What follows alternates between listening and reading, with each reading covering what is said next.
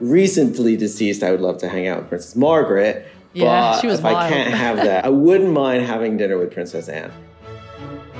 Well, if we can really go there, it would have to be Henry VIII's bowel habits, because that man, we know a lot about his visits to the toilet.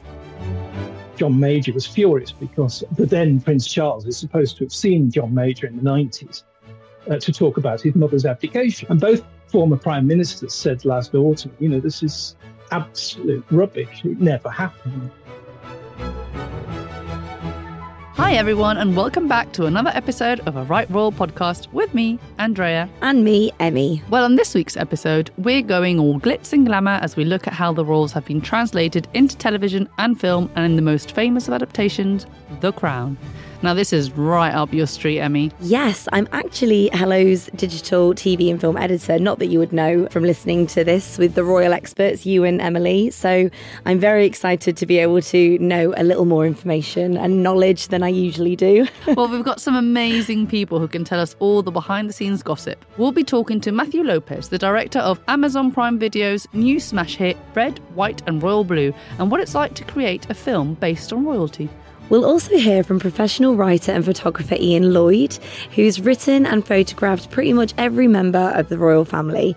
Advanced warning though, The Crown is not exactly at the top of his watch list, and we'll be hearing all about why. Ooh, and we'll be speaking to Tracy Borman, historian and author, who will be diving into our love of royal historical shows and films, from the show The Tudors to Netflix's Queen Charlotte. But first, we're joined by leading lady of our hearts, Hello's royal editor, Emily Nash. What do you want? I want to know what your favourite royal TV show or movie adaptation is, Emily. That's a really good question. If I'm totally honest, I don't find watching royals depicted on screen that relaxing. Oh God, I can imagine. So probably the more historical stuff. I really enjoyed the first few seasons of The Crown. I thought that was absolutely brilliantly done. And yeah, I guess the nearer it gets to our time, the more awkward I find it, perhaps. Yeah. But I do enjoy a good historical drama as well. And let's face it, this country has got some fantastic stories to tell. Very true. You say it's not relaxing, but have you watched the Hallmark, Harry, Meghan, William, Kate related films? Do you know what? I haven't, Andrea. Time. It can go on my very long to-do list. Yeah, I tend to sort of go for non-royal TV in my spare time. I can imagine. Emily, do you ever worry that you might pop up on The Crown as a character? I sincerely hope not. Well, who would play you in that scenario? Oh, yes. Yeah. Oh, my goodness. I don't know. That's a very good question. Some very kind friends of mine have likened me to Sally Field, the actress, but in the scenes where she was playing Forrest Gump's mother. That's slightly, Wow.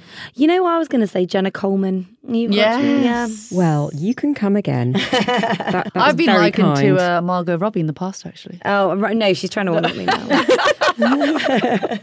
If you could direct a royal-related film, what subject from the past that you've covered would you choose? That I've covered? Well, that has happened whilst you were alive. So since you've been born. I'm very interested in, what I'd love to know more about, and we'll probably never find out in our lifetimes, is some of the conversations that Queen Elizabeth had with people in government, with ambassadors. She really had at her fingertips the most sensational intelligence about things that were going on all over the world. And I would love some sort of spy thriller that kind of touched on the Queen as well. But again, I think it would have to be very firmly rooted in fiction for it to happen. I would love if they released her private diaries and we got an idea of what she was behind the scenes, like just as a grandmother, great-grandmother. I would love to see that side of her in a film where we could go behind the scenes at Christmas Day and just the light-hearted moments. I think that's Queen Diaries. Yes. Yeah, I think that's what The Crown did so well, in fact, and has done so well, is taking us into those little private moments. Obviously, they're imagined, but it gives you an insight, or what we think is an insight, into their personal lives. And that is really at the heart of royalty for people on the outside, isn't it? It's that mystique. It's that not ever quite knowing the person, not ever having the full picture that makes them so fascinating. A lot of controversy about The Crown, though, especially as it goes further into the 21st century, and about whether Netflix should have a disclaimer being like, this is fiction. What do you think? I think they should. And I think it's very difficult because members of the royal family haven't chosen to be in that position. They're not elected. They haven't put themselves forward for this. And they're never going to come out and complain about these things because that would just draw more attention to it. It must be incredibly hard to see yourself represented, not, in the wider media as well, in a way that you don't think is accurate or fair.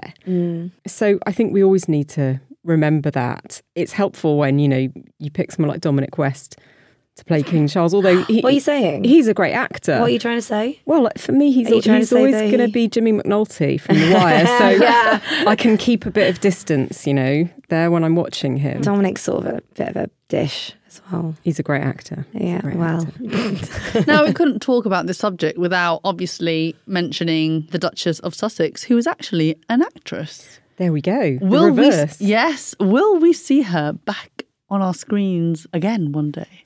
I'm sure we will in some form. I can't imagine she's never going to give another interview or appear on stage somewhere and be filmed. So, yeah, I absolutely expect we'll see her again in future, but I don't think we'll ever see her acting. But she has said that she is done. We will respect her decision, but there is plenty of royalty on screen and stage and such that we can discuss for the rest of the episode. And we've got some great guests today, Emmy. Oh, well, we are about to be joined by someone I've been very, very excited to meet. We're chatting to Matthew Lopez, who is the director of Red, White and Royal Blue, which I personally am a huge fan of, big fan of the book. The film came out on Amazon Prime Video in August this year, and I just can't wait to get a bit of an insight into it. Matthew, congratulations on your directorial debut. What an incredible success. The #1 film worldwide on Amazon Prime Video, so I hear.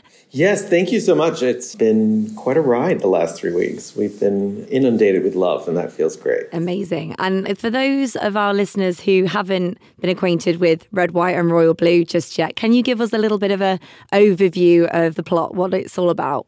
Yeah, certainly. Red, White, and Royal Blue is based on the novel by Casey McQuiston, and it is about the son of the U.S. president whose mortal enemy is the grandson of the King of England. They get into an altercation at a royal wedding in which they topple over a 75,000 pound costing cake, causing an international incident, which they have to then do a lot of damage control on and pretend that they're actually friends, and then they actually do become friends, and then they fall in love, and then their love changes the world, and that is Red, White, and Royal Blue in a nutshell. That's the elevator pitch. You need to figure out if you feel forever about him. Do you love him? What difference would it make if I did? I want someone to love. Prince Henry belongs to Britain. I need. We can figure out a way to love each other on our own terms.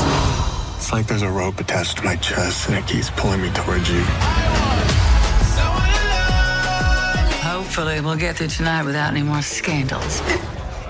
The night is young, Ma. I love it. I love it. And what got you involved in it in the first place? What made you want to direct this one? I read the novel in early 2020, just before the pandemic, and I really loved it. I just, like many who have read it before me and since, I fell madly in love with those two characters. Alex and Henry, the two leads, are just such fantastic roles. And I'm Puerto Rican, biracial, grew up in Florida. I had never read a book with a character who was biracial, Latin, queer, from the South like Alex is. So I had a lot of, even though my mother isn't president, I had a lot of connection to the character. I felt really seen by him and by Casey for writing this character. And so I really wanted to make the movie. There was absolutely none of this sort of oh, do you want to do it? Oh, I don't know. Playing hard to get, or like actually genuinely trying to determine whether or not I wanted to do this. This was me reading the book and then stalking the producers mercilessly until they let me make this movie. I love that you're a fan. I'm a huge fan of the book as well, actually. I think maybe we need to get like a pub quiz together, you know. Book group. I think we might win it. Absolutely.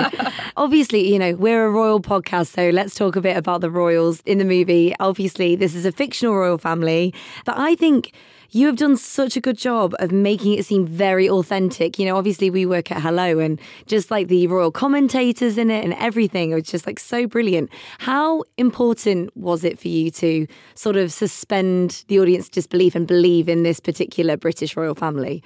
Yeah, there were two things that we wanted to do simultaneously, which felt sort of diametrically opposed, but I knew that if we could get them in a wonderful tension, it would be really great for the movie, which is to, at all times, remind the audience that this is made up, that this is so hardcore fiction, but root that hardcore fiction in a believable facsimile of the world that we presently live in. And so when it came to the royals, and certainly when it came to the White House and protocols in both places, we really wanted the movie to both feel fantastical and realistic simultaneously. And so I worked with a royal etiquette advisor because as an American living in England, I haven't yet, you know, sort of gleaned all of the do's and the don'ts. And so I had, you know, someone there on set to teach everyone how to bow, how to curtsy, how to approach, how to walk away from a royal. There's a scene that we shot that isn't in the film in which Thomas Flynn, who plays Prince Philip, who is the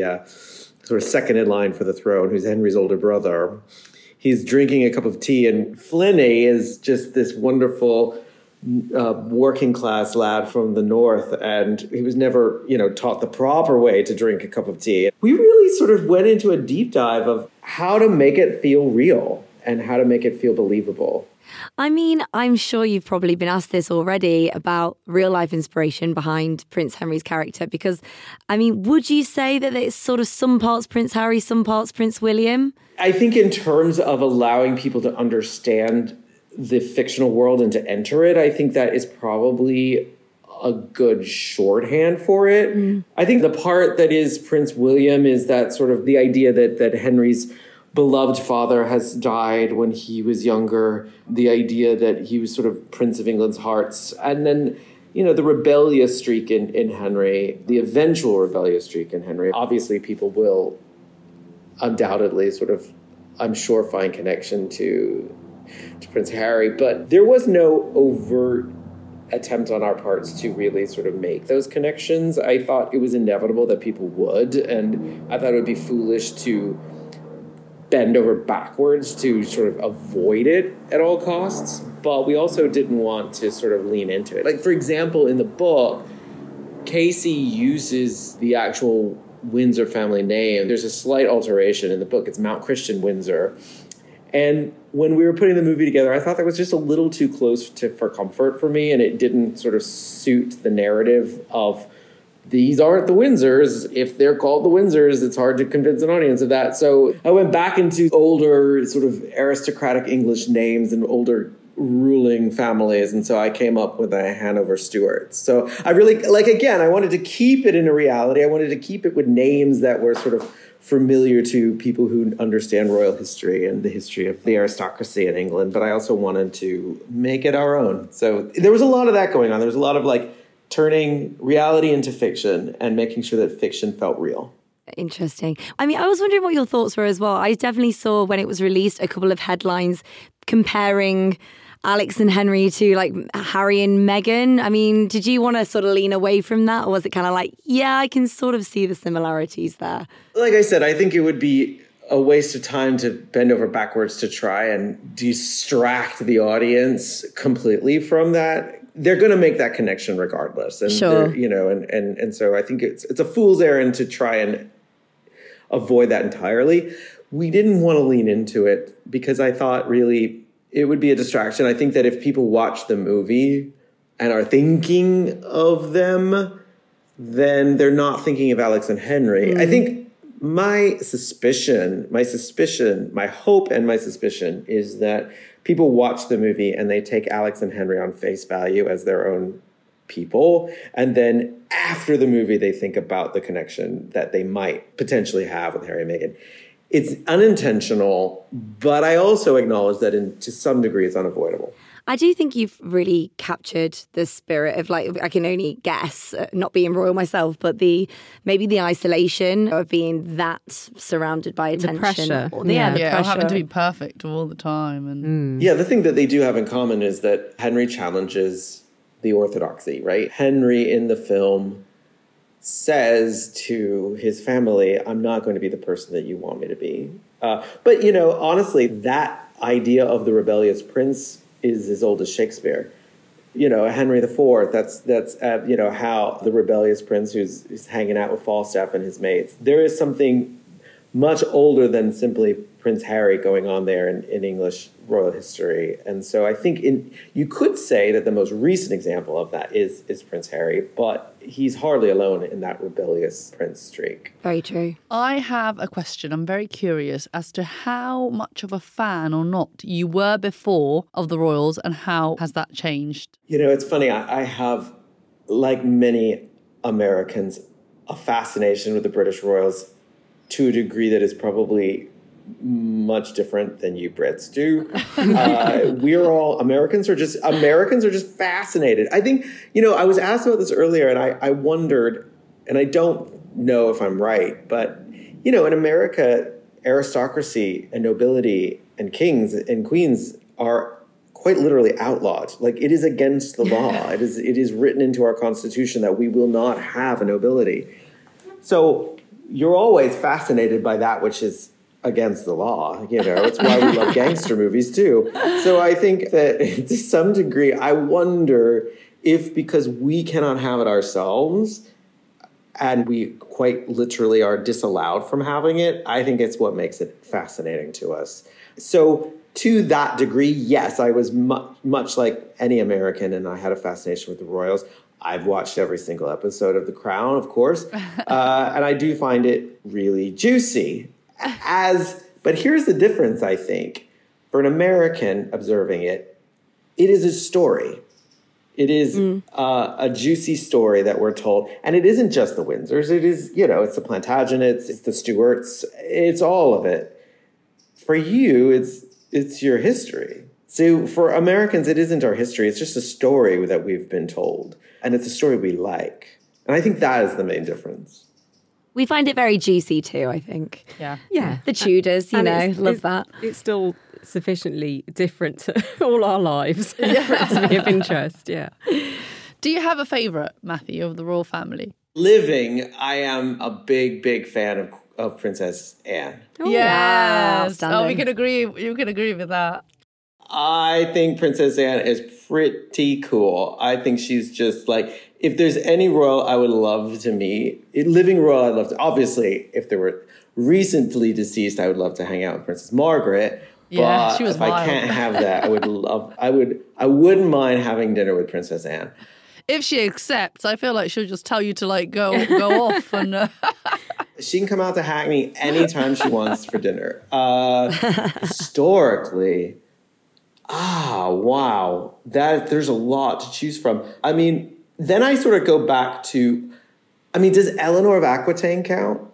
Oh, that's a very good one. That's proper throwback. The sequel question, because is it going to be Alex takes his citizenship test? What are we thinking? I don't think a sequel is a bad idea, but until we get a fair deal from the studios, there's no talk of a sequel. So anybody who loves Red, White, and Royal Blue and wants a sequel, just know that, we can't do anything until the studios get their act together and actually negotiate a deal with us. So that's what we need to have happen first. But I've said all along that once we get to a place where we're actually able to talk about a sequel, I don't think anyone ultimately wants a sequel for a sequel's sake. There has to be a really good reason to continue the story. I'd watch for the... Would you watch it no matter what, even if it was just Alex? Yes! I'd watch for the citizenship test alone. All right, well, there goes my theory. A royal adoption as well, I was saying before. Alex learning how to drive in the UK. Alex learning how to drive on the wrong side of the road. Yeah, absolutely. This could be semi-autobiographical, yeah. Yes, maybe. So. What would you want to see Henry learning how to do American style? Oh, American Prince Henry. Oh, that's a good question. Yeah. Yeah, let me throw it back to you. How do you want me to Americanize Henry? He's very good at polo, isn't he? It's like maybe he needs to, Prince Henry takes on like American football or something, like Friday Night Lights. Or baseball. Or baseball, yeah. What about Prince Henry playing baseball? That's a good idea. I can see that. Maybe the sequel will be a baseball movie. Wouldn't that just shock everybody? I feel like you'd lose the royal audience on that one. Like, oh God, baseball. I agree with you. A little birdie did tell me to ask you about your potential titles, though. Apparently you've got some great ones in the works. This was my first film, so I have nothing to compare it to. However, those for whom it wasn't their first film continually throughout the process told me what a fun, happy, joyful set it was to be on. And that makes me happy to know and to report. And everyone was like planning the sequels. And I was like, we're on day 20 of the shoot, everybody. Let's just sort of get to the end, shall we? But Kat, most especially, who did Taylor's hair and makeup, she proposed to me Red, White, and Royal Wedding as a second movie. Yep. Very and nice. then she wanted it to be a trilogy. And she wanted Red, White, and Royal Baby as the third movie. Absolutely. That was basically the on-set joke around day 20 that we were going to make a trilogy, and those were the two titles for the sequels. I feel like that would sort of be following the trajectory of A Christmas Prince, which, as we know, is a very, very enjoyable Netflix. Because the title Return of the King has already been taken, Wow. I guess we'll go with Kat's idea. I wanted to touch on a little bit about Alex and Henry's relationship and the fact that Henry feels like as member of the royal family, he wants to remain, I guess, like closeted. Prince William talked about his children potentially, if they came out as gay in an interview with Attitude, where he said he would have no problem with it, obviously, but he'd be worried about the response to it. I mean, obviously, you can only speculate, we can only speculate, but do you think the reaction was sort of an idealized one for the film, or do you think this is something that we'll be very accepting of if it ever happened with the real royal family? It's hard for me to answer that question as an outsider. I don't have enough sort of lifelong institutional knowledge. What I will say is that this is and always has been a fairy tale, but fairy tales are basically our fondest hopes and dreams and wishes manifest, right? They're about wish fulfillment. And so I think that in the idea of a future in which there is a very sort of prominent royal who is out, we're almost a quarter of the way through the 21st century already. And I have to hope that it would be a joyful response, and then it would probably become the most mundane and boring thing ever, I love the idea of it just being like, yeah, and? Completely normal. Yeah, just yeah. And what? I was wondering as well, I feel like we have to wrap up quite soon. I was a bit disappointed that we didn't have any cameos from actual royal family members in the movie. Matthew, did you consider asking? Are you surprised? Are you surprised at that? No, I Meghan's reckon in the Fergie industry. would have been well up for it. Oh yeah, Fergie would have said yes. Fergie's up for everything, isn't she? She's great. I will be honest with you, it never occurred to me to ask. Do you know who I wanted to ask, and then it just never worked out? I wanted to ask Hillary Clinton to make an appearance in the film. Wow. But I ended up chickening out on that. It never occurred to me. Listen, if in the future, if there is a sequel, I'm not saying there will be, and I'm certainly not saying there will be any time while there's a strike going on. I need a list from you of who you think is gettable. And then they have to actually make an impact. It can't be, I don't want like the 17th Viscount of Uxbridge. Like I need like a couple of heartbeats away kind of royal. Oh, Mike Tyndall. You know what? Mike Emmy's and motto Zara. is if you don't ask, you don't get. Yeah, that's very true, very true. You know who else will be very available, Matthew? Us three for when for when the characters do their podcast interview. That is something I can definitely get behind. Yes. Let me tell you, I can't make a commitment to a sequel, but I can commit to putting the three of you in it. Love that. So that is done. Great. Done. Great. So done. we're gonna circle back for Red, White and Royal Wedding. Fairy tales right there. Love that. We have actually, Emily, you've been to so many royal weddings as a royal correspondent. Like, you are perfect for the sequel. Oh yeah, you could be doing the reporting. You've been at Westminster Abbey. You know, you've been at Windsor. I've been to funerals, I've been to weddings. Now we're just I've been pitching to- ourselves to Matthew, basically. No, it's fine. We actually did try to get a few, and they're out. Their papers or their network said no. We tried to get a few. I won't say who, but it rhymes with he. They said no. That's hilarious. Right, I think we have to wrap up, don't we? Matthew, thank you so much for your time. It's been an absolute joy. Really talking to fun. you. Thank you. And congrats again on the movie. Great to speak to you all. We'll see you at the studio Yeah, whenever that is. See you then. Whenever that is. Yes. Oh my God, guys. Are we going to appear in our first Hollywood movie? It's everything I ever dreamed of from that interview. We've been cast, right? That could not have gone better. Like, not only was he wonderful, but we are also bona fide actors from now on. And I think we've got that recorded, so we could in future say this is our audition tape. Absolutely. Well, he's promised us the sequel, the Red, White and Royal wedding sequel. Does he know what he's letting himself in for? Nope. I digress. We need to get onto the studios. They need to solve this ASAP. Right, no more Hollywood talk because we're on to our next guest, Ian Lloyd, a writer and photographer with nearly 2 decades specialising in royals. Welcome to our podcast, Ian. Just to kick things off, can you tell us a little bit about your work? Well, sure, yeah. I mean, I was a royal photographer, actually, for about 20 years in the 80s and 90s and photographed Diana and the Queen and went on state visits like the Queen's historic visit to Russia. And then I moved into writing. I did an awful lot with Hello, actually, in the late 90s and gradually moved into writing about royal families. So I've done quite a few books. The last 3, the one this year was called The Throne, which is about the history of coronations. And I also did 2 biographies, one called The Duke, about the Duke of Edinburgh, and one called The Queen, which is obviously about the late Queen Elizabeth. So I think I know a fair amount about them. Who was your favourite out of the 2, Prince Philip and the Queen? Definitely the Queen. When she was there was just you get like a tingle down the spine. She was very legendary, fascinating. She was just awe-inspiring being next to her. I mean, even as a sister, I think I found a quote somewhere. If I can find it, she said, Princess Margaret said, I get enormously impressed when she walked into a room. I mean, that was her own sister, there's something, magical. Well, you knew it was special. Yes. I've never heard that quote before. That's lovely. It is amazing. I don't think my siblings have ever said that about me. No, God, no. Not about mine, I mean. So with an absolute wealth of knowledge on these royal figures, that leads us neatly to their depictions in The Crown. First things first, Ian, what do you think of The Crown? Give us your opinions. Well, I was thinking before coming on here, I thought, well, 20% of me thinks it's absolutely wonderful, but 80% thinks it's well, I won't say it, but it's infuriating because the good bit is the spectacle. I mean, I watched one because I've been revising it, knowing I was coming on here. And partly because I haven't even watched half of it. It just infuriates me so much. But I watched the one Aberfan. Aberfan, this great disaster in the 1960s.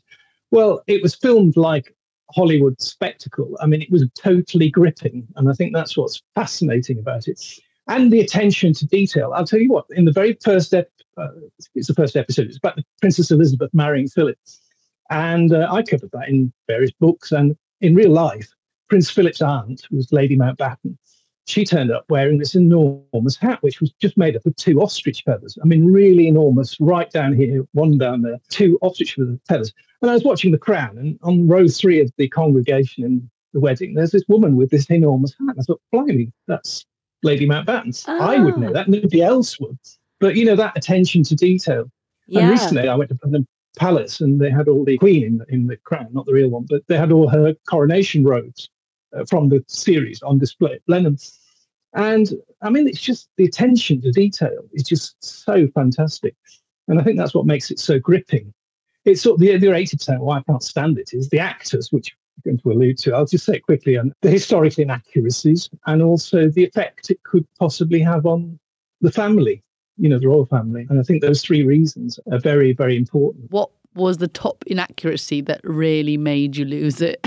I think it was, and this goes into the last bit I mentioned about upsetting the family. It was, I think, series 2, and it was about Prince Charles starting at Gordonston, which was Prince Philip's alma mater. I mean, his old school. In this episode, there's a real life fact alluded to, is that Prince Philip's sister, Cecile, favourite sister, was killed in a plane crash. in 1937. She was coming to a wedding in London with her husband, 2 children, mother-in-law, various people, about 10 people on this plane. And she was 8 months pregnant. We're not quite sure what happened, whether she went into labour, but there was a baby found in the wreckage. But the plane hit a fog bank, careered all over the place, and then crashed into a factory chimney. And all people on board were killed. And Prince Philip was 16. He'd not seen his mother and father for a long while. So his sisters acted as, sort of surrogate parents, really. And he went to the funeral. It was like, Prince Harry with Diana walking behind the coffin and so on. And he was traumatized. Now, in The Crown, the reason that she came to the wedding was because he wouldn't go to Germany. In The Crown, totally fictitious. They said, will you come to see me? And then I don't have to go to London. Prince Philip's naughty at school. He gets banned from leaving school, so he can't go. So she has to fly over to see the family, you see. And it gets killed. And at the funeral in The Crown, his father says, how dare you show your face here to Prince Philip when you've caused the death of my favourite daughter? Well, at the time, Prince Philip was alive. This was series 2, I don't know when, 3-4 years ago, I don't know. Prince Philip, he wouldn't have watched it, I'm sure, but he would have known about it. Absolutely right. This is a very, very hurtful suggestion. And, there's been a lot of discussion about whether or not these episodes should come with a disclaimer, with a warning. I'm guessing that 80% of you would say a resounding yes to that question. Yeah, absolutely. I mean, I think the only thing they did was issue a statement, not about that one, but about, you may have seen it last year with John Major was furious because the then Prince Charles is supposed to have seen John Major in the 90s to talk about his mother's abdication. She's been around too long. It's time she went. I think I want to be king. Will you back me up? And John Major in The Crown does that, goes to see the Queen about it. And later on, he's supposed to have said the same to Tony Blair. And both former prime ministers said last autumn, this is absolute rubbish. It never happened. And this was broadcast 9 weeks after the death of the late Queen, his mum. So hugely insensitive. But I was going to say, on the flip side, John Major did get to be portrayed by Johnny Lee Miller. So, swings and roundabouts. Yeah, he didn't complain about that, did he? He didn't. No, he didn't. Well, actually, I think the best prime minister is Harold Wilson by Jason Watkins. Great performance. He's a fantastic got a very actor. funny voice, Harold Wilson. I remember in the 70s, everybody like Mike Yarwood took him up, impersonated him. He had a very distinctive voice, and he really nails that. But I think that's it. Some of the acting is fine, but the portrayals. I think Diana with Elizabeth Debicki, I think she's fabulous. But the Queen, I mean, Olivia Colman, great actress, Imelda Staunton, terrific actress, but they just make her look like the president of the local WI, somebody worthy, but not her character. I think Claire Foy does, actually, of the 3 of them.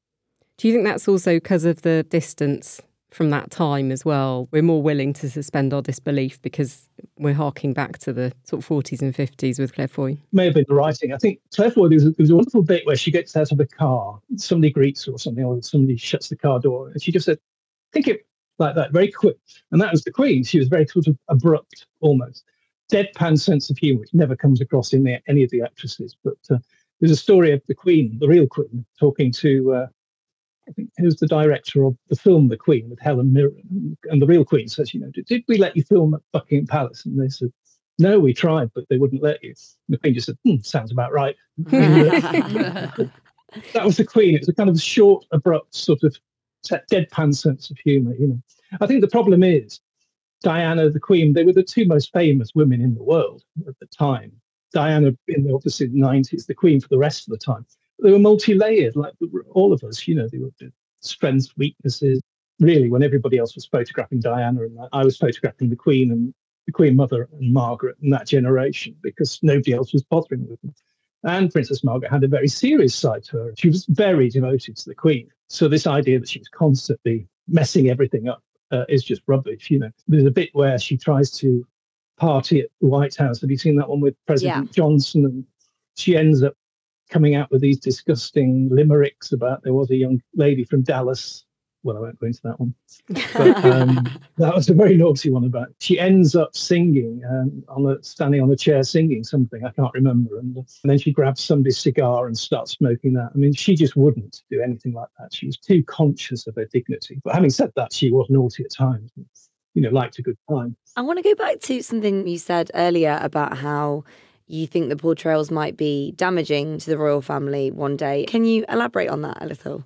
Well, I think what bothers me is the fact that, I've got friends who are, educated to sort of degree level and things, and they'll say, I never realised the Queen did this or did that. And I said, well, she didn't. You should know better. It worries me that in 200 or 300 years' time and beyond, when people sit down at whatever has replaced Google and they, sort of put in their computer, late 20th century royalty or something, and that this will be one of the things that comes up and people will believe it.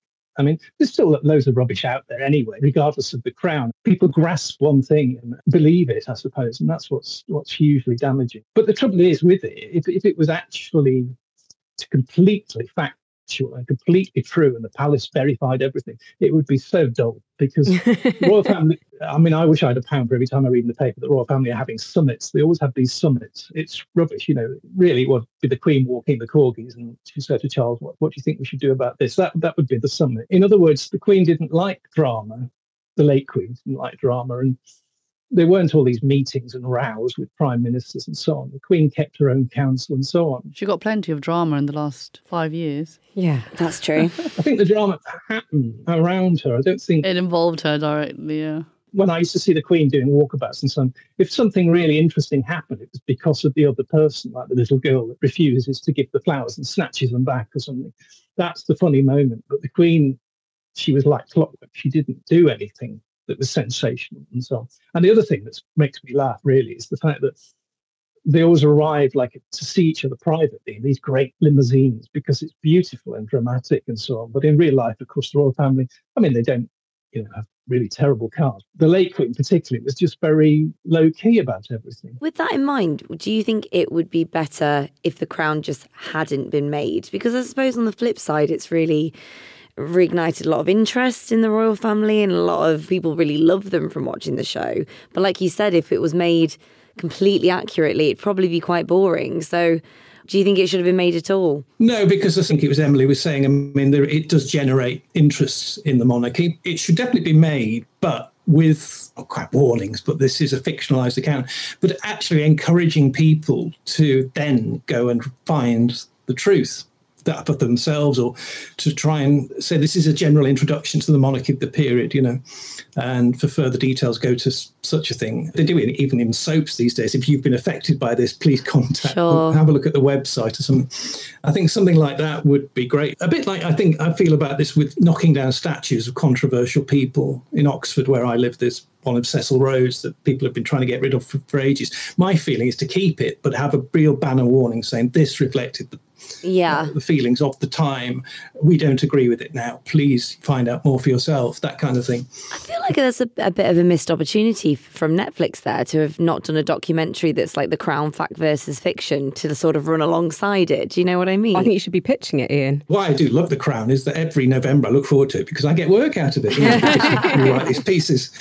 Newspapers will ring me up, say, what do you think about this? And usually you just see the first episode, don't you? So you can only comment on that. But there are books written about it. Robert Lacey is the historical advisor to the Crown, and he does the Crown as a sort of supporting book. But people have written books, and obviously thousands of newspaper articles just slamming the historical inaccuracies, Back to your point, though, about it having a real potential impact on members of the royal family.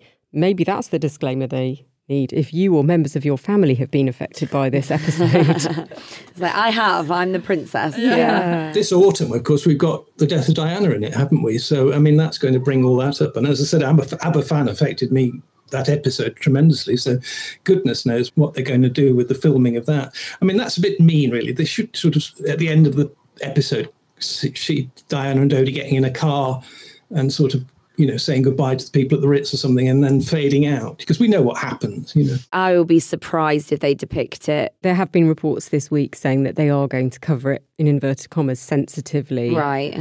That's going to be incredibly painful for so many people to watch, not just family members. And I think they will face a huge backlash, don't you, Ian, if they don't get it right? Yeah, definitely. What do you think, Ian, about the closer we get to present day on The Crown? Because I think my personal view is that it was all like watching historical period drama up until they introduced sort of Diana. And now it feels like we're coming into present day and it maybe feels a little more uncomfortable. Well, yeah, because, we're still, living out that effect. The royal family the monarchy is a very slow-moving institution, isn't it? It's not like a prime minister, which every 5 years it changes completely, or an institution like that. It is a continual, slow, evolving family. And so we're living through things that started 20, 30, 40 years ago. And the nearer we get to the modern day, then the more problematic it is for them. But also it is, I think, for the producers and everything, because we now know it. Certainly the early stuff, nobody really knew at all, because it's just the Queen came to the throne 5.5 years after the end of World War II. So it was a long while ago. And that was fascinating, wasn't it? The early stuff, I think, just to see how it progressed. Although, again, there's loads of rubbish in it. You see the Queen not hating, but just having a terrible relationship with Winston Churchill, her first prime minister. But in actual fact, they had a very good relationship. And she once was asked a long, long while ago who her favourite prime minister was. And she said, oh, Winston, because it was such fun. He venerated the monarchy, but he treated her like a granddaughter. And, they had that granddaughter-grandfather relationship. But that didn't come across in the film. And even the very first episode, I always remember being horrified because they showed the king, her father, who had lung cancer. He was sort of coughing up blood and things. Oh, yeah. And I'm thinking the Queen probably wouldn't have watched it, but her friends and relations would, and they would have told her. Prince Harry said, did you see that interview when they said, was it last year when he was promoting his book? They said, you watched The Crown? And he said, oh, yes, but one eye on Google. He has to sort of fact check it like the rest of us. Now, talking about Harry, in the past, he's actually said he prefers the fictional portrayal to real life press attention. What do you think about his comments? That would be the interesting thing, is how much they do watch it. The late Queen would never admit to watching anything. We don't know whether she watched The Queen with the Helen Mirren film or the King's Speech. I know her cousins did, so they would have told her. And the courtiers probably would have told her as well. But whether she does, I'm sure she had a sneaky peek at those, definitely. It's fascinating to know if they watched it, but, they all gather around on whatever it is, a binge night. To take away. Netflix. That just reminded me, the now Queen, formerly known as the Duchess of Cornwall, I think handled it very well when her character was introduced in The Crown by inviting Emerald Fennell into Clarence House for a reception. And I spoke to Emerald at that, and I said, how are you feeling about being here? And she said, I'm obviously not going to be cast into the Tower anytime soon. But I thought that was a very smart move. It just showed that Camilla was just completely relaxed about the whole thing. She made a bit of a joke about it, didn't she? About her counterpart, her alter ego. She did, yeah. She made a joke in her speech about it. And I thought that was a very elegant way of dealing with that. That's true. I think it'd be irresistible not to watch as well. No, even if you're royal and you have many, many more important things to do, I think someone depicting your life on screen and the country's talking about it. Would you guys watch? But like Ian, you'd probably end up, shouting at the TV a bit. Yeah. Or hiding. I think sometimes we know too much. That's the problem. And you think, well, that definitely didn't happen. I can't even watch Inspector Morse because it's filmed in Oxford. And you always have this car zooming out of somewhere. And you think, well, that's a dead end. He couldn't get down there. It spoils it. Yeah. But yeah, I bet they have a real who. Actually, I'll tell you a story, not about this, but it's about the first big documentary or TV production. It was called Crown Matrimonial, and that was about the abdication. And that was a sensation in the time. I remember it. That was in the 70s. The only living person was the Queen Mother, I think, at the time. And Princess Margaret told somebody that the Queen Mother used to have everybody in stitches because she imitated the actress playing her. Because the actress playing her was very sort of, oh dear, very sort of frothy and nervous and lightweight, whereas the Queen Mother really was as tough as, old boot, but she was a very strong character. But in this production, she was seen as a very sweet and innocent little thing. So she used to keep all the royal family entertained, oh dear. They certainly watched it in those days anyway. That's fabulous. But actually the production, I remember the 70s stuff. There was these things like I, Claudius, well, that was early 80s, I think. The setting was terrible. It's like just a bit of cardboard, wasn't it? Sort of one corner of a room, a pillar would be ancient Rome. And, that's the great thing about The Crown, the lavish production. Yeah, incredible. You mentioned about watching films and it being spoiled for you. Which royal-related film have you really enjoyed and why? Well, definitely The Queen, the Helen Mirren film. And that's a very interesting story, isn't it? What I read was that the guy behind it was not a monarchist, and his aim was to make Tony Blair almost the hero of the hour, which some people think he was after Diana died, and the late Queen as cold and unsympathetic. That was the thing. But because Helen Mirren gave such a multifaceted performance, she was quite authentic as the Queen, it backfired. So it actually, we were sympathetic to the Queen in the end. I really enjoyed that. And also there was bits in it that were very funny. You remember the bit where the Land Rover breaks down in the little stream at Balmoral and she rings up the house and says, it's the front axle or something, because in the war she was with the ATS and she stripped down Land Rovers. So that was a kind of funny little allusion. She was very witty, and all the thing about Mrs. Blair trying not to curtsy but half curtsying was, and the Queen like looking at her. I thought it was really kind of witty, and that was quite lavish in its way. And because I think also a lot of people, I don't know whether it has the effect with the Crown, but certainly I remember a lot of people in America were apparently buying the Queen's sort of country look, the barber jackets and the tough shoes, and I don't know whether they bother with a headscarf these days, but it'd be interesting to know if the Crown has that effect, whether people go out and buy their old Rolls Royce. That movie did capture her, yeah. I think so, yeah. It's interesting, your point there about Peter Morgan, though. Again, that is something that has been well documented. He wasn't any kind of monarchist. Yeah, no. And so you have to also take that into account when you're thinking about the Crown, because he's the brains behind it. Yeah, and I guess he's not, can't think of a better phrase than sucking up to them, really, as he's trying to make it as objective and ready for drama as possible. Although I did think season 5 was very generous towards Charles, actually. Like, there was a whole episode based on the Prince's Trust, and I didn't know whether that was maybe a little bit of a bone thrown to people that have had issues with it in the past, or whether that was just always the plan. Always the plan, yeah. Did you watch the latest season, Ian? I think I like the earlier stuff because it is so far removed. Things like the fashion and so on from the 50s and that they bring to life, don't they? It is like you say, it's that period drama element to it, which makes you go along with it all more. It's a bit like watching a very beautifully shot Agatha Christie adaptation. Absolutely. With fewer murders. With fewer murders, well. Obviously, Peter Morgan has said before that he has a 20-year rule, so he draws the line 20 years before present day because obviously it's more current affairs and less history. But more recently, especially in the last 5 years or so, there's been a lot of genuine drama that could be depicted. Do you think we're due an adaptation on Harry and Meghan, Ian, or do you think that needs to wait for a while?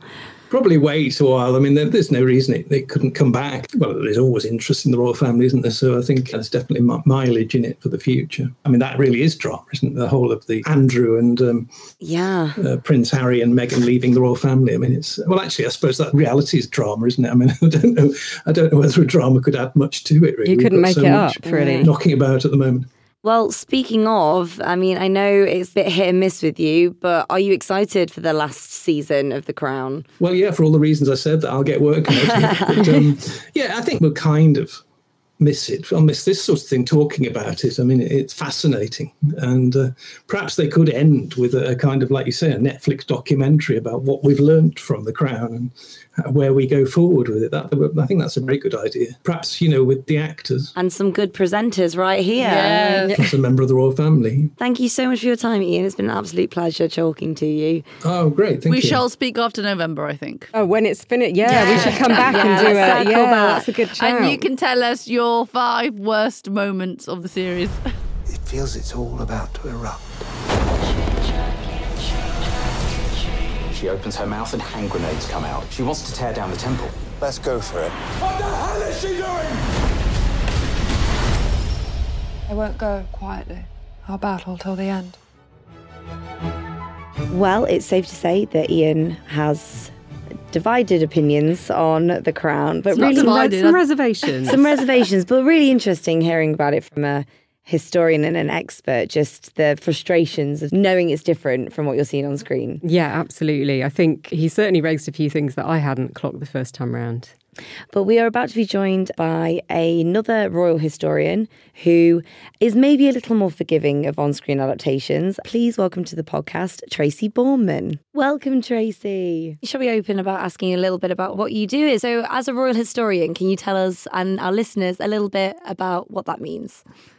Sure. So, I'm a royal historian, which covers kind of 1,000 years, really. So it's quite a large scope. I've written a book on the history of the monarchy, but I really specialise in the Tudor period. So Henry VIII, Elizabeth I, 6 wives, all of that skullduggery. So I'm a historian for most of the time. I write books, I present history shows on TV, and I also work at some very historic royal palaces, Hampton Court, the Tower of London.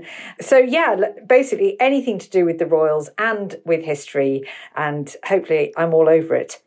We were talking earlier to Matthew Lopez, who is the director of Red, White and Royal Blue, which is a new sort of royal film. He's an American director, and he was saying how utterly fascinated he is with the royal history over here, and particularly, like you say, like the Tudor times. And obviously this is a period that's been very, very adapted. What do you think is the ongoing fascination with audiences and the royals over the years? That's the thing, especially the Tudors. We can't get enough of them. We keep coming back for more. And I think really when it comes to that particular period, it's an ongoing soap opera. I mean, a king who marries 6 times, beheads 2 of his wives, his daughter, the so-called Virgin Queen. It's a very self-confident age. And so I think that's really why we love the Tudors. It's so dramatic, you really couldn't make it up. But royal history in general, I think it was Virginia Woolf who said that royalty gives us a paradise to inhabit. You know, researching, reading about royals, sort of almost from another planet, aren't they? They're so glamorous and it all looks very wonderful being a prince or princess. Of course, we know it's far from being quite so ideal, but there is a sense that they're not quite human beings like the rest of us. And I think that holds such a fascination. And it certainly does for me, whether it's a royal in 1066 or in 2023.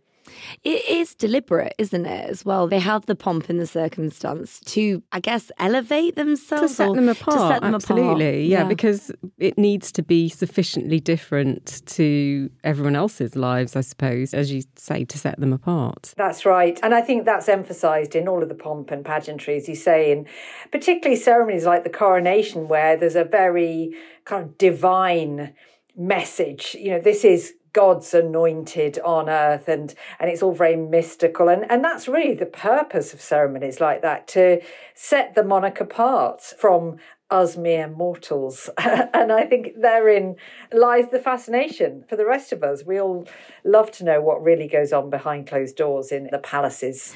I mean, we're talking about royals on screen, and obviously there has been over history countless adaptations. I mean, you've got the Tudors, Elizabeth, the White Queen, the Favourite. Obviously, that's a bit of a different time period than the rest of them. I was really curious, when you watch these movies and TV shows, how much artistic license do people take, and what, in your opinion, is one that really, really gets the time period right? I have to say, this issue divides the historical community. And there are the purists who say, no, it all has to be totally rigorous and accurate. And then there are those, and you can probably tell already which camp I'm in, who say, no, you know, all history is good. It's open to interpretation, and a bit of dramatic license, you know, doesn't hurt anyone. And I'm definitely in that camp, provided that people watching, you know, take it with a pinch of salt. They realise this isn't necessarily a historical documentary, it is drama. But I would say those dramas that have really hit the nail on the head probably include, I think it was a 1970s BBC adaptation, Elizabeth R, with the late, great Glenda Jackson playing Elizabeth I. Now, that is famed for its accuracy, and the costumes were spot on. They used a lot of Elizabeth's actual speeches as the script. So they didn't deviate from it. But I have to say, and this is probably treason, that although it was very accurate, it's a bit dull at times. You know, it's lacking in a bit of drama. And I think the dramas that work the best are those that managed to have a bit of contemporary relevance, really, to make it exciting to modern audiences. So personally, I'm a big fan, talking of Elizabeth, of the first Elizabeth film with Cate Blanchett, which definitely did play fast and loose with some of the facts. But I think they got across the danger of the time that she was living in. And they certainly explored the whole Virgin Queen aspect. And of course, the costumes were totally wrong and some of the chronology was a bit out. But I think they got that sense of drama across just brilliantly. So just looking at Elizabeth I, they're two very contrasting approaches. But I do think we need a bit of drama to spice things up. It's not a documentary, really. I think The Tudors does that very well, the 2006 show. I mean, you've got a dollop of soap opera in that. A big dollop of soap opera. And I know it definitely has its critics, that series, but I loved it. I just think, so what if they messed about with the names of Henry VIII's sisters and all sorts of weird and wonderful costumes appeared and Henry VIII never aged or put on weight? It still, again, it was one of those that conveyed the drama and the fact it was a soap opera. And I think it would have appeared like that for people at the time. It's what's the king done now and who is he married to this week? And certainly it got across that kind of message. So I loved it personally, but the purists probably didn't love it quite so much. Not so much. I mean, there is a young Elizabeth in it whose hair is crimped, like 80. It's like, how did they do that back in the day? This is always my biggest question when you watch these things. I always think to myself, but how did they brush their teeth? Or did they really look like that? She clearly hasn't had a bath for 2 years or whatever, and how could she look so fresh? I find that fascinating, but then it's a balance, isn't it, between wanting the audience to stay engaged and not be completely disgusted turned off they're watching. Yeah, absolutely. Especially when you think, Elizabeth I, she brushed her teeth with sugar. So that was very effective because it was considered to have abrasive properties. So they thought it was good at scrubbing off all the dirt, which it probably was. But of course, it left behind tooth decay. And if dramas showed Elizabeth as she really was, she had barely any teeth. As you say, she wouldn't have smelt too nice. This thick makeup that she wore, this white lead makeup that actually corroded her skin. So she would have been very different from those glorious portraits that we see of her where she never ages and she always looks amazing. But if you show that on screen, I'm not sure how well that would. It's more Horrible Histories, isn't it? Than a nice film. You know who I do think they sort of did with her was Margot Robbie in, is it Mary Queen of Scots? But they really made her makeup as Elizabeth probably the most realistic, as what you're saying, Tracy. That's right. I think they did, although I have to admit to not having watched it because I can't bear Mary Queen of Scots, so I'm not going to watch it. So I can't comment on that particular film, but I have seen images from it, and it does look like they added a touch of realism there to the makeup. When you were saying, brushing the teeth with sugar, can I just ask what's the most disgusting or just surprising fact that you've ever found out about a royal? Oh, yeah, that TV shows and movies completely gloss over. Yes. Yeah. Oh, well, it has to be.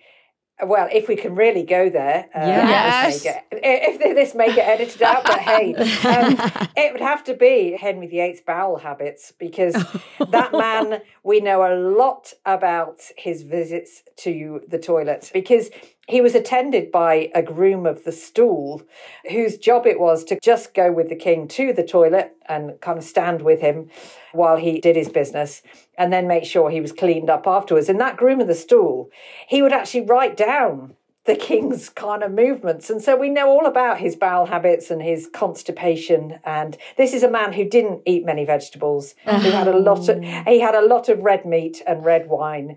So I'm afraid it took an inevitable kind of toll on his dietary health, should we say. Wow. So it very much was a case of Horrible Histories when it came to Henry VIII. Am I right in thinking, though, that would have actually been quite a coveted job? Because on the face of it, it sounds like something you'd run a mile from, but wasn't that something that people fought over? The most sought-after job in the whole Tudor court. Really? You're absolutely right, because it's all about having access to the king, and nobody has closer, I was going to say more regular access than the groom of the stool. stool. Sorry to lower the tone, but really, they're there and they have a captive audience. You know, the king particularly, because he spent a long time on the toilet. And so the groom of the stool could use that time to ask him for all sorts of favours, for titles and lands for himself and his mates. And so that's why everybody wanted to be groom of the stool. So it wasn't quite such a disgusting job as it sounded. Well, it probably was disgusting, but let's just say that the perks were worth it. Not one I'm going to apply for anytime soon. I'm just thinking you know a lot what? about that. I'm just It's thinking. blown your mind, doesn't it? Blow my mind. Because it actually seems like an easy job if the person only goes to the toilet like once every morning. You're thinking about it way too much but now, already. clearly, not for that man. That was a difficult job. If, you know, he had so many bowel movements. So, yeah, I'm just a bit traumatised right now. I mean, I'm thinking like we should pitch some sort of movie where the main character is the attendant. Like trying to climb up the greasy pole. I can see it. Directed by James Cameron. Oh, he could be onto something now. He would have a very niche viewer kind of profile, I think. I can't imagine going to the cinema, buying popcorn and watching that. That is a corner of history that hasn't been explored. There you go. Not on film, anyway. And you said before how you didn't like the Queen of Scots. Are there other royals that you just didn't like and you just did not want to... What are you doing playing favourites there, Tracy? I know, sorry. I shouldn't be playing favourites at all, because as a historian, of course, I'm strictly impartial. But because I have written about and lived with, if you like, Elizabeth I for so many years, of course I'm not going to take kindly to her chief rival Mary, who I think was just a bit silly. But there is another royal who I cannot stand, and in a sort of strictly impartial way, and that is Edward VIII, the one who abdicated. And it's often the romance of that whole story, you know, the king who gave up the throne for love and all the rest of it. We tend to hear a lot of that, and it has been romanticised. But goodness me, did we have a lucky escape when he gave up the throne. He would have been terrible as king. And he was already making a real mess of the monarchy and plunging it into crisis because he was just so ill-suited. He was lazy and vain and shockingly cruel, actually. That really was brought home to me when I read his correspondence. And so he had this younger brother called John, who died when he was just 13. And of course, his mother, Queen Mary, was distraught at the loss of her youngest son. But just a week later, Edward wrote to Mary telling her to get over it and said that John's death had been nothing more than a regrettable nuisance. And I just think that's the kind of measure of the man for me. That's horrendous, yeah. He's been portrayed nicely, though, because there's a story about a butler that he used to have, he and his wife. Oh, in The Crown? They took him in and how wonderful he was and how he got ill and he cared for him. The Crown also, you know, that I don't think it's all positive because there's also a lot about his links with the Nazi party. Yes. I mean, this does lead us on to The Crown's early series quite silkily, doesn't it? So, I mean, what are your thoughts on that? Because obviously that takes some artistic license. But in terms of things like the former king who abdicated, do you think some of it is, especially when it leans more into solid history, do you know what I mean? It's like how accurate would you say it is? Yeah, it has had its critics, hasn't it? But I'm a huge fan of The Crown, and particularly the early series. I thought they were just mesmerising. And I think they got most of the history absolutely spot on. And I think certainly, bringing forward that not particularly positive story about Edward VIII and all of the damage that did to the royal family after he abdicated as well. It was a sort of ongoing drama, really. I think Claire Foy played the young Elizabeth absolutely brilliantly. And I think what those early episodes of The Crown got absolutely right were the sort of period details, really evoking a sense of the 1950s and the 1960s. And also brilliantly interweaving what was going on in the rest of the country, the rest of the world, and then obviously focusing in on the royal family. So we hear a lot about the inaccuracies, but I think we ought to applaud all of the things they got right. And a lot of that comes down to that, as I say, the sort of period detail, and the costumes, I think, are just sublime. They're absolutely spot on, so beautifully researched. So, as I say, I'm a big fan of The Crown. I think one of my favourite scenes from The Crown is when Claire Foy finds out about her uncle's misdeeds during the war and sort of boots him out of, she's considering allowing him back. And then, I think that's just so amazingly acted by Claire. I agree. She's just brilliant and gets the sense across of somebody who has to have a kind of stiff upper lip, and this isn't somebody able to express herself very openly, but conveys feelings so well. Nevertheless, you really end up empathising with what was an incredibly difficult position that this 25-year-old woman had to take on upon the death of her father, George VI, in 1952. Absolutely. There's actually another recent adaptation about a royal family member that I was curious about your thoughts on, and that's the Bridgerton spin-off Queen Charlotte. I'm not sure if you've seen it, but they do a depiction of King George III and his mental health issues. Yeah. So, I mean, how accurate would you say with that? Because they make no secret that it's fiction, but then it is rooted in this real history that I personally never knew about, that we had this king who, I mean, they think it was either mercury poisoning or he was bipolar or... There's a much better understanding of him, and HRP actually had a fantastic exhibition about him a couple of years ago, because he was known as the Mad King. But actually looking at it through a modern lens, you can have so much more sympathy for him, can't you? You really can, and I can't claim to have watched that series, but I can talk about George III and his so-called madness as it was seen at the time, which actually the research that we've done recently, and we talked about this in that exhibition that you mentioned at Kew Palace, suggests more that George was suffering from bipolar, or he was bipolar rather. That was seen as, madness, and it was seen as potential poisoning, mercury poisoning, and all this sort of raft of explanations at the time. But it does seem to us today, actually, when you look at his behaviour and the extremes of that behaviour, because he did have long periods of stability, but then these very kind of dramatic episodes where he was just incapable of functioning, let alone ruling. And this being an age where the king was still nominally in charge. So it plunged the country into crisis when he was having these episodes, and he would talk non-stop. There was, I think, one particular bout of insanity, as it was known. He talked non-stop for 56 hours. Oh, wow. And, of course, it was very destabilising for the country. I feel like I could do that, though. I think you could, actually. I know, yeah. Filibustering. I didn't want to be the one to say that, but... I'm glad we all have the same opinion of me.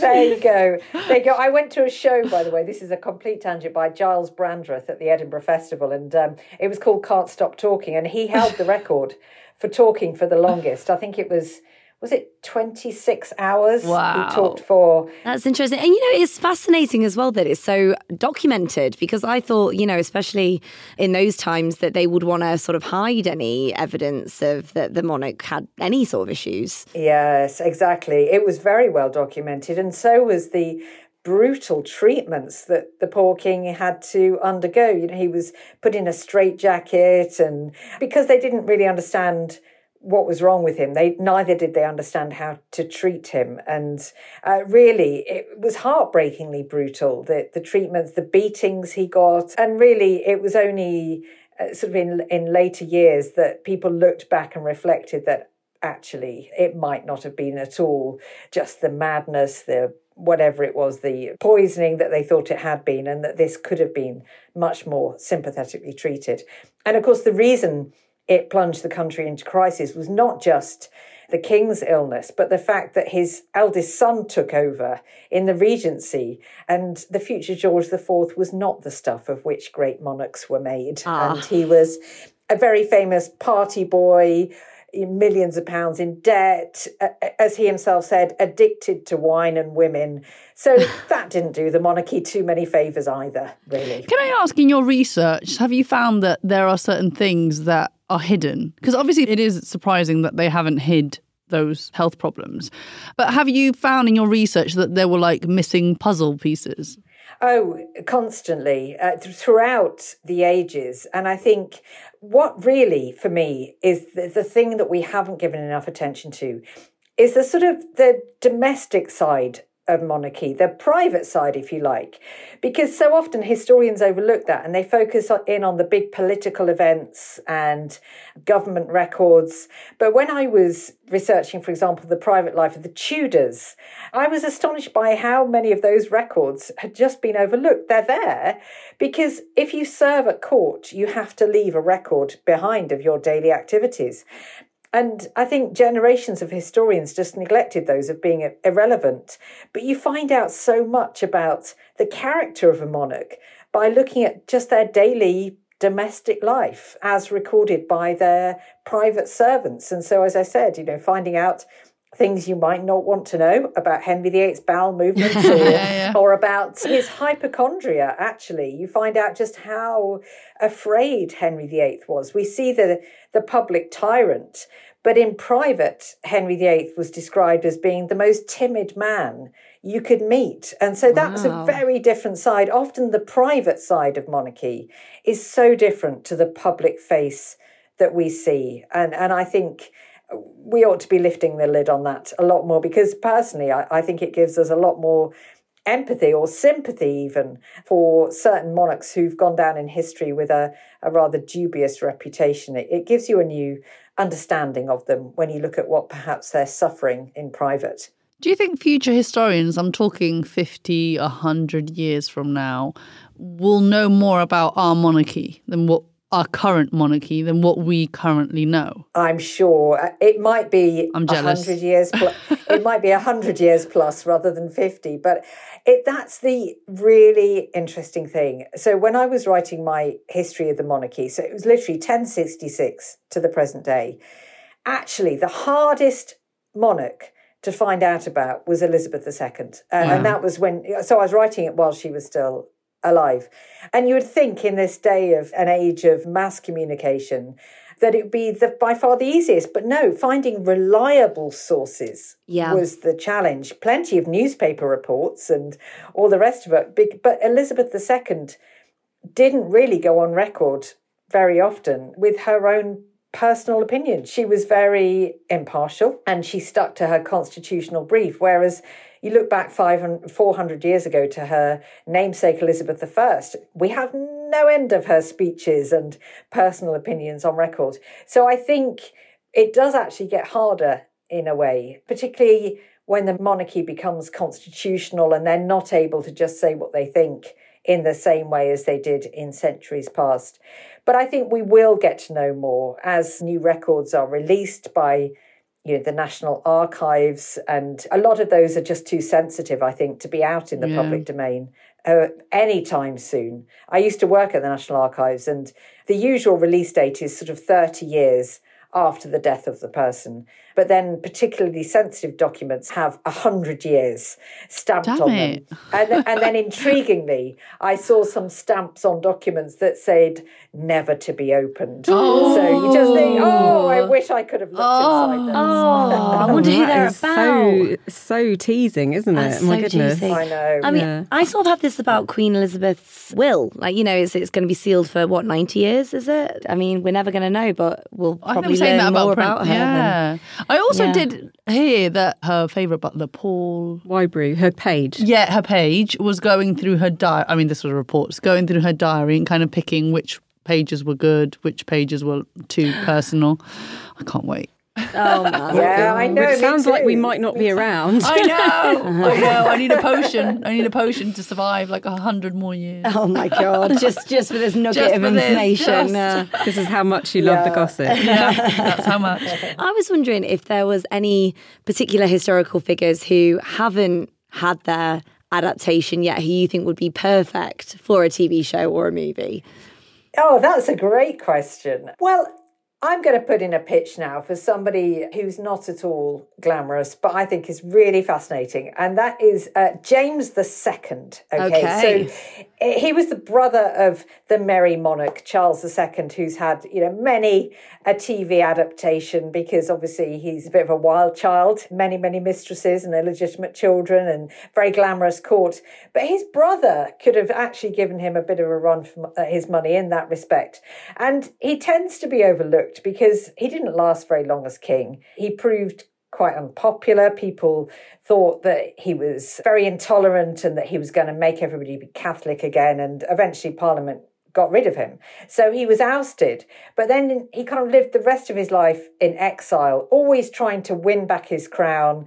And it's the whole era of the Jacobite rebellions where the Jacobites are trying to get James his crown back as well. It's a period of high drama. Now, we have seen a little bit of that with the long-running series Outlander, which starts with the Jacobite rebellions and all the rest of it. But James II himself, I think, was such a fascinating character. He hasn't been covered very well in books either. And I do think it's quite surprising, having researched him. I think he's much misunderstood.